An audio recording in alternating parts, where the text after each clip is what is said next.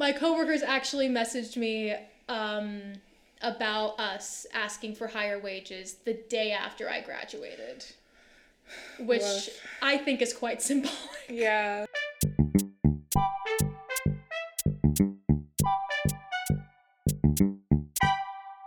Welcome to the very first episode of Artist Crush with Lee Harrison Daniel. That's me. And I am joined today by writer, former stage manager, occasional actor, my roommate, and your new artist crush, Cyrus Adams. Cy, welcome to the podcast. Thank you for having me. How are you doing today? What's going on? I'm doing well. It's chill Monday today. My cat is very hyper right now. Yeah. She'll get playtime in an hour. As she often is, yeah. So glad to have you here today to be my kind of test subject for this pod. We'll all see how it goes.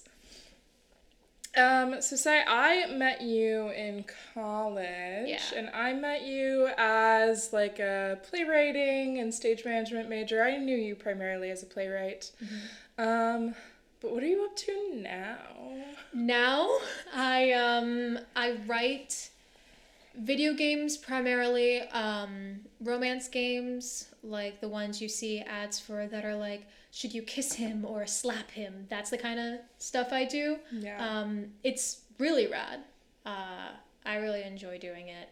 That's my day job, and I'm also like starting to get into writing romance novellas and hopefully like a novel at some time. Yeah. Was transitioning into writing for games and for the digital sphere like a pandemic thing for you once live theater kind of shut down, or?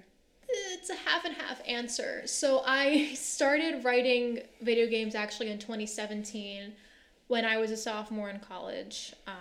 There was this game that I really liked called Love Struck, and I just really liked their stories, and one of the producers at the time had posted that they were looking for more writers, and I was like, why not? I'm gonna apply. They're not gonna hire me, but I'll do it.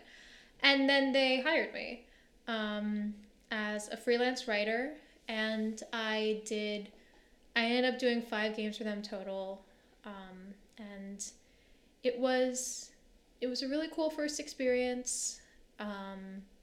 But yeah, for the rest of my college years, that was my part-time job, was writing game scripts. But then when the pandemic hit, it was just a couple months before I was supposed to graduate, and I already like was thinking, sure, as a playwright, I'll apply to fellowships, see what I can do, see where I'm going, and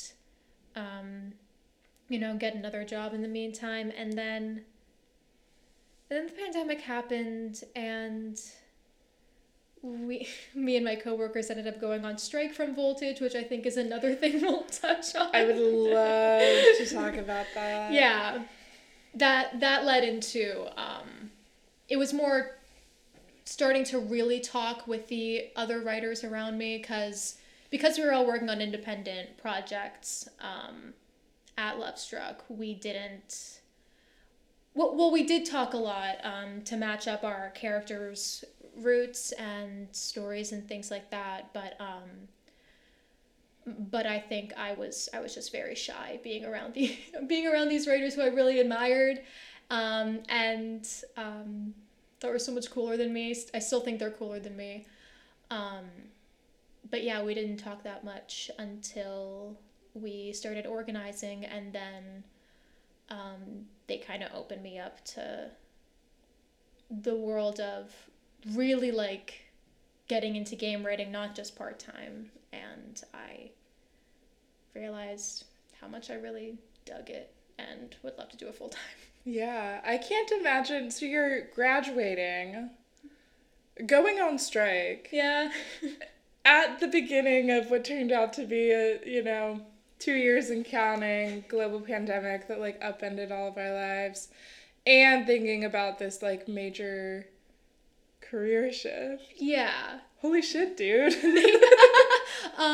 My coworkers actually messaged me about us asking for higher wages the day after I graduated, which Woof. I think is quite symbolic. Yeah. Yeah. Do you find that having a background, what am I trying to say? How is your theater background kind of, do you find that influences the work that you're doing now, or like your writing style? I mean, you are still writing scripts. Yeah. Um, Definitely the biggest thing that playwriting did for me with where am now in game writing is strengthening dialogue, because dialogue is, the biggest thing in playwriting, and it's the biggest thing in games. So very helpful in that. The difficulty was especially writing for visual novels, which is what I've been doing primarily. Playwriting did not prepare me for prose. So I was at first doing mostly, if not all, tell not show, instead of like, they say like show don't tell, but I was doing a lot of like, I don't know, he picks up the sword, and not like, oh yeah, very stage direction-y. exactly, there were stage directions because I didn't really know how to do anything else. So that was a transition, but dialogue and character building, character work is such a huge thing, because it's not just that playwriting prepared me for like writing games. It prepared me for romance, because the romance genre is mainly character and character work, which I think playwriting is primarily. Yeah. I would say. I mean, depends who you are. Depends who you ask. Depends who you ask. Yeah. But I think especially the way I was trained, definitely more character driven. Yeah. And what about in terms of process?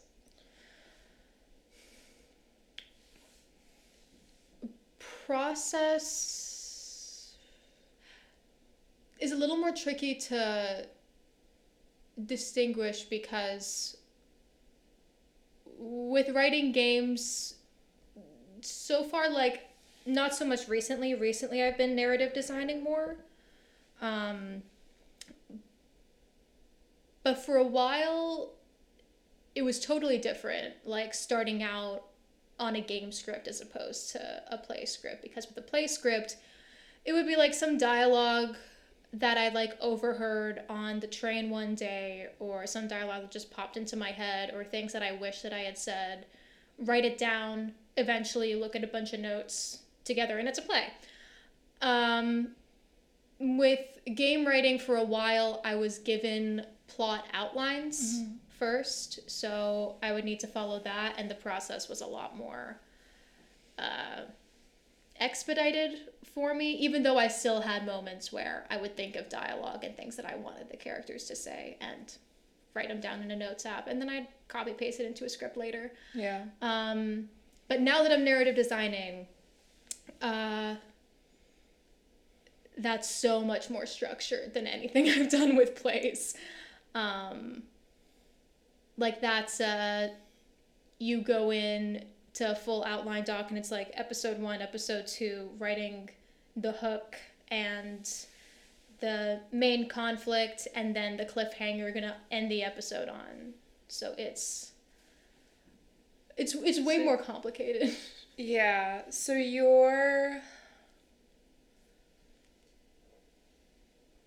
does that mean too now that you have a little bit more like agency or like ownership over like the direction of the stories that you're writing, whereas before, or I'm trying to distinguish between when you started writing games, you would be given I see what you mean. Okay. Yeah, I do. Yeah, I do have more direction over where the story's going now. Tell us a little bit about what kind of content your writing? Because it's not just like, are you going to slap him or no? Like, I think that that's No, not it's really not. doing justice to your style particularly. No. Like, the game I'm working on now is under NDA, but I promise it's very fun, very cool. The one game that I did with Vow, some of the people that when we unionized, we called ourselves Vow. Now we're just our own, group of artists, like making stuff. We are no longer affiliated with Voltage. It's no longer a thing. We completely cut ties with them. This is like a why I left BuzzFeed video. But we created a game called Faded, which was about, like, you start working in a cafe, you're a grad student, and you have, like, there's a florist who works at the cafe named Ophelia, and she seems really sad all the time. She, they pronouns for Ophelia. That was me. Yeah. And there's the cafe owner whose name is Prospero, and that doesn't seem weird at all. But then you you later come to find that these are like Shakespeare characters trapped in the cafe, and Prospero is trying to like regain control of his story and his own like happy ending. So like those are the kinds of games that I write and that I would really like to write like going forward, is like queer games, like, you know, taking an iconic character like Ophelia and making them non-binary and making them the love interest, giving her like a happy ending, like outside of Hamlet, and like taking that character who was used specifically for like developing male characters and giving them their own story. Yeah. Just queer taking shit apart kind of stuff is what I'm really into. Do you have like a dream adaptation, like in that vein? A dream adaptation of like any story? Any story where it's like this character has way more to them than I... Actually, it was Prince Charming for a while, which I did at Love Struck, which was not my own original idea, but I got to write a queer Prince Charming, who was like, at the end of his story, at the end of that game, he like abdicated and he gave up the throne for love, and like burned down the monarchy, like fuck all that, but still like the Prince Charming archetype. That's my dream, is taking any kind of set in stone image like that and just fucking with it. Yeah. And you have a new project out with Vow. Yeah. Today, February 14th. Yeah, if you donated to our Kickstarter, then check your emails today. It's in your inbox.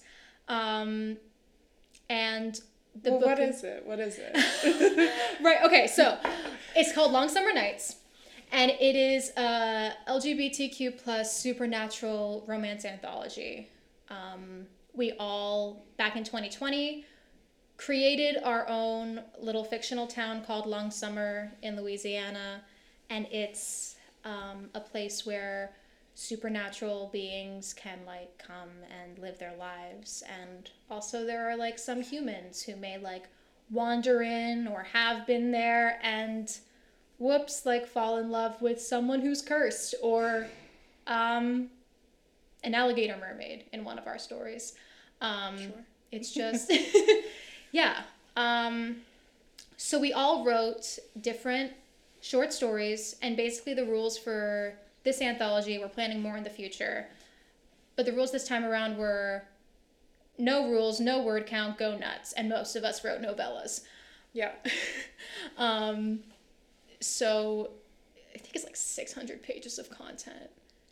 something like that. It's a lot, but it's very good. We're really proud of it. And my story is called Mending Ribbons, which starts out with a human named Kai who has been in Long Summer for a little bit, but a few months ago, his boyfriend, who was a witch named Tristan, just like got up and left one day, and he has no idea why. He was just like left with a depressing little one sentence note, and then he was gone.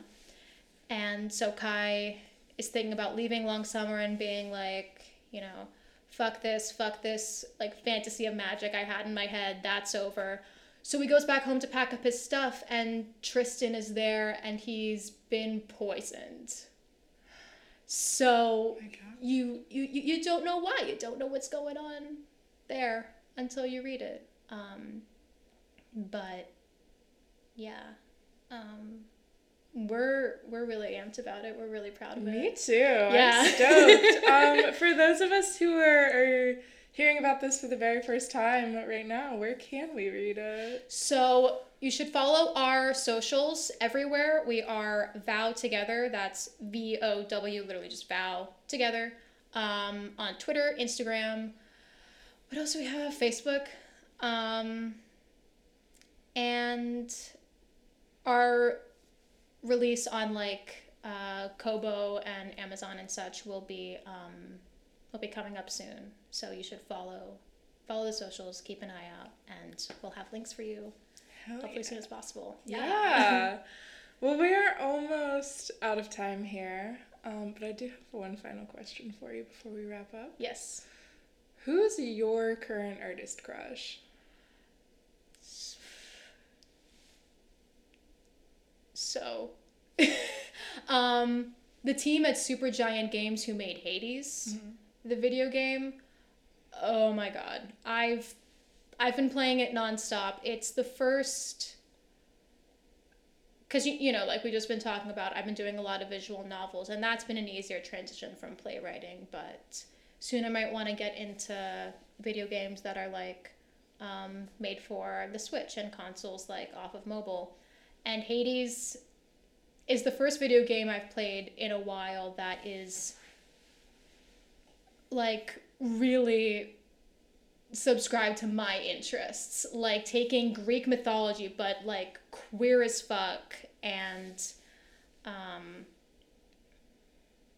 the protagonist is like Zagreus, who is Hades' son, and he's trying to break out of hell, and you have to do it multiple times and keep on going. You keep dying, you keep going back to the house of Hades. I'm not explaining it very well, but you should download Hades. It's just so good, and it's really been inspiring me in my transition from where I was a few years ago in playwriting to getting into games. Yeah, sick. Well, download Hades, follow Val on all the platforms. All the platforms. They'll be linked. Follow Sai on all the platforms. Mix Cyrus everywhere. You'll be linked.